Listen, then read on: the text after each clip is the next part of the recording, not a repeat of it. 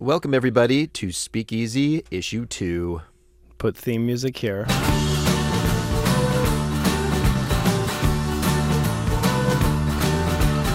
All right, so for those who missed Speakeasy 1, this is an extra podcast that we put out every now and then. No script.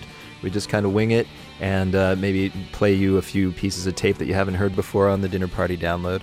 And we are going to start today with a rather timely story with which Brendan regaled our crew at our morning meeting today. So I was conducting an interview at the Chateau Marmont, the storied old hotel in Hollywood, California, which was then bought by the Blas Group and made to be retro cool, but still is cool somehow. And I was interviewing a woman who, I'm spacing her name, Sarah something, but she wrote a book about art, 7 Days in the Art World, and she was having a book launch, and I conducted the interview with her around the pool. Sounds very glamorous. It was. That's not how most Dinner Party download interviews go. I chatted with her, and then afterwards she's like, stick around for the book party. So I'm hanging out. It's a beautiful room. There's hors d'oeuvres. There's wine flowing, and I see this guy standing there with kind of gray hair. He's short. He's a little squat.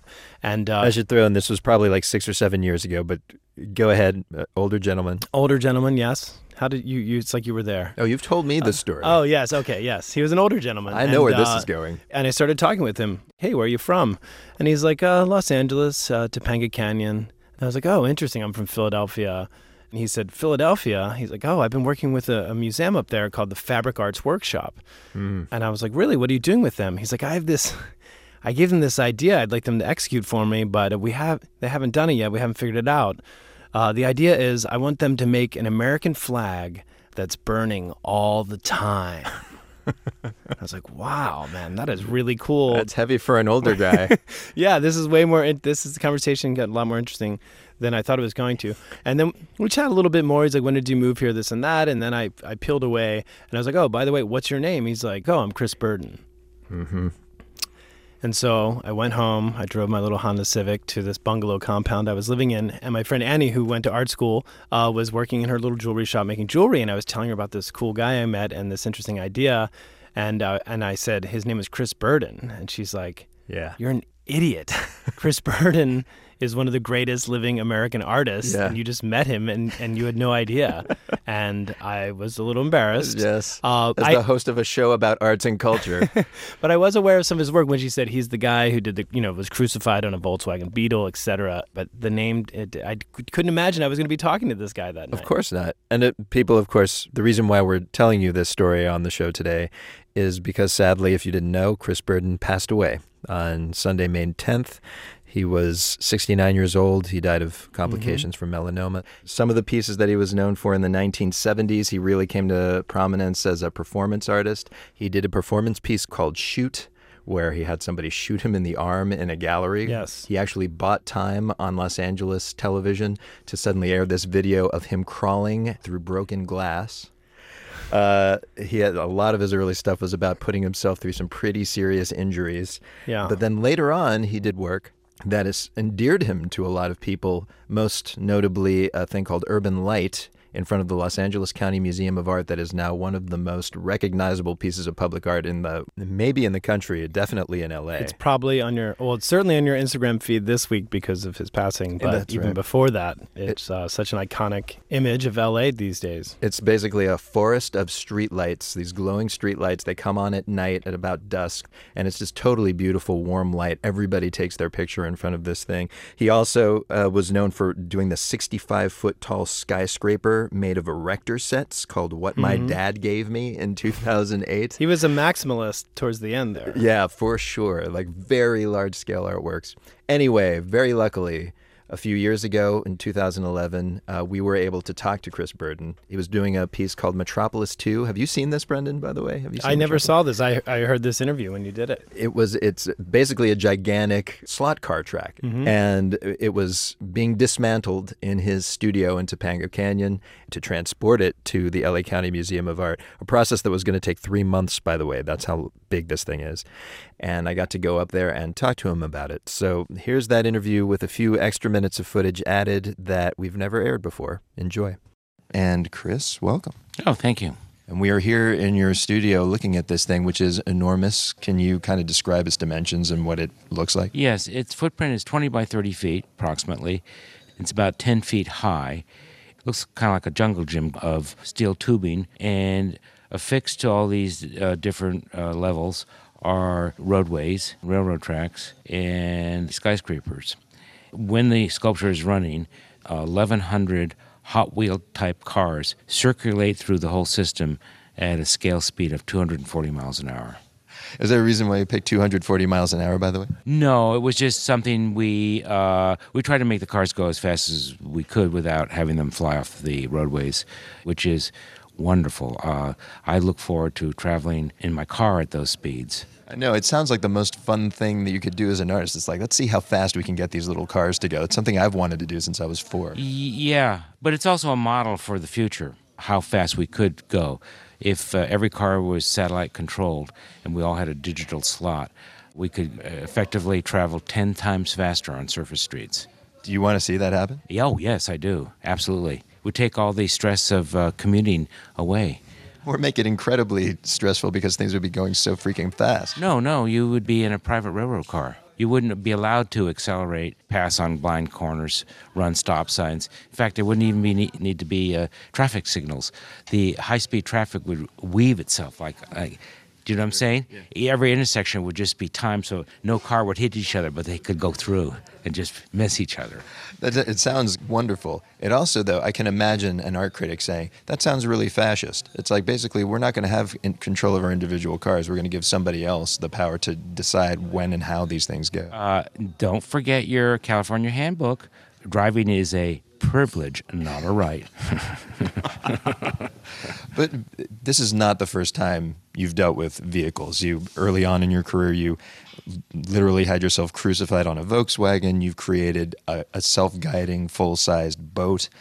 What is your interest in returning again and again to vehicles and transportation? Well, I think sort of motion is the salient feature of the Industrial Revolution and by extension, the 20th and 21st century. So constant motion, think about how people travel now. It's a lot of my friends are almost constantly in travel mode. So I've always sort of been interested in vehicles of all different kinds. Also interested, too, in how national character is somehow reflected in the nature of the machine that's produced. So a German car is different than an Italian car. And why is that? And of course, Los Angeles is defined by its cars, and you're pretty much a lifelong California resident. Well, I didn't grow up here. I started living here. I started going to college, to Pomona College. So that's when I first started living here. Many decades. Yeah, I've been here. The most important part. I've been here a long time. And I chose not to go back east, too. And I think the openness of California and the freeways had something to do with that, because Boston, where I went to high school, it's tight.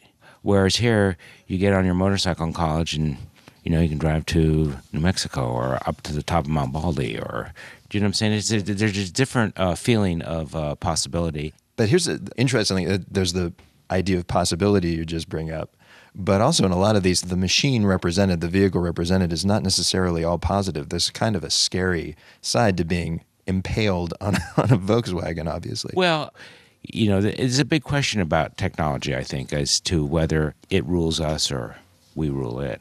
That reminds me of your piece, The Big Wheel, where you basically used a motorcycle to get a gigantic and very frighteningly powerful looking wheel in motion. Well, it's about how energy is converted, I think. So you have this little Italian motorcycle, and its back wheel is touching this big metal flywheel that weighs 3 tons. So as you accelerate through the gears, the flywheel is probably going 200-300 RPM. You realize the immense power of it, that if it got loose, if it popped out of its bearings, I refer to it as a Neanderthal atomic bomb, because it would just, it would slice through buildings and buildings and buildings. When I first showed it, I had this vision of it popping out and going through 2 or 3 buildings before it came to a stop. Did that give you a little bit of pleasure to consider? Well, I think everybody considers, that's why it's both hypnotic and it's repulsive at the same time, because it's scary, because it's raw energy right there and you're imminently aware of it.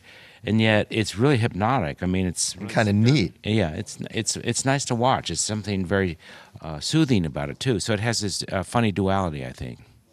We have 2 questions that we ask everyone on this show. The first question is, if we were to meet you at a dinner party, what question should we not ask you?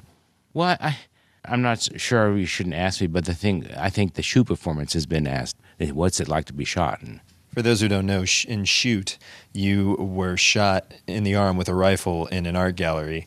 Does it surprise you that, people wonder about it? It's a very powerful image. No, not at all. It's a dragon that everybody subconsciously has dealt with. What is this thing of being shot? What is it? You see it depicted in the entertainment industry over and over and over. So what is this dragon? And I think it was a scientific and a philosophical position to face it head on.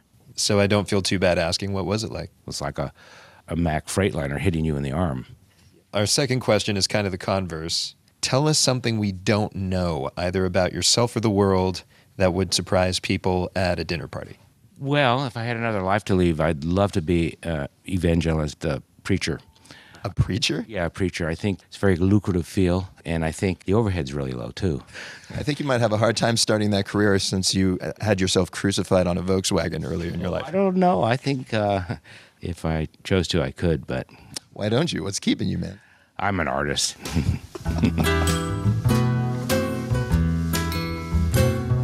He was indeed the consummate artist, and that was Chris Brendan, recorded in 2011. Once again, he passed away last Sunday at the age of 69. And I think in that interview, Rico, you can hear the twinkle in his eye that I saw when he was telling me about that American flag that was going to be on fire forever. Yeah. And how he gave these people this impossible task. He had this kind of... this devilish kind of glint to his eye when he was talking about such things. Obviously, he had the concept in mind. He was a deeply smart guy, but it was also I am going to get away with the most insane stuff.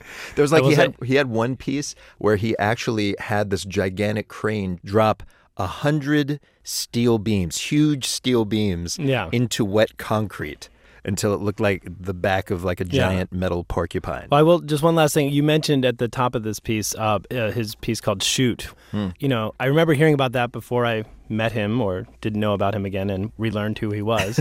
And I remember being you're a young person trying to wrap your mind around conceptual art. You're like, why would someone do that?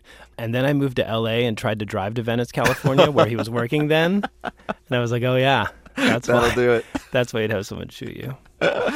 All right. Well, Chris Brendan, rest in peace wherever you are. And folks, if you're not familiar with Chris Brendan, go online. Believe me, there's a lot of stuff to look at out there. Videos, lots of essays about him. And if you're ever out in L.A., you will inevitably end up at Urban Light. All right. Outro music here.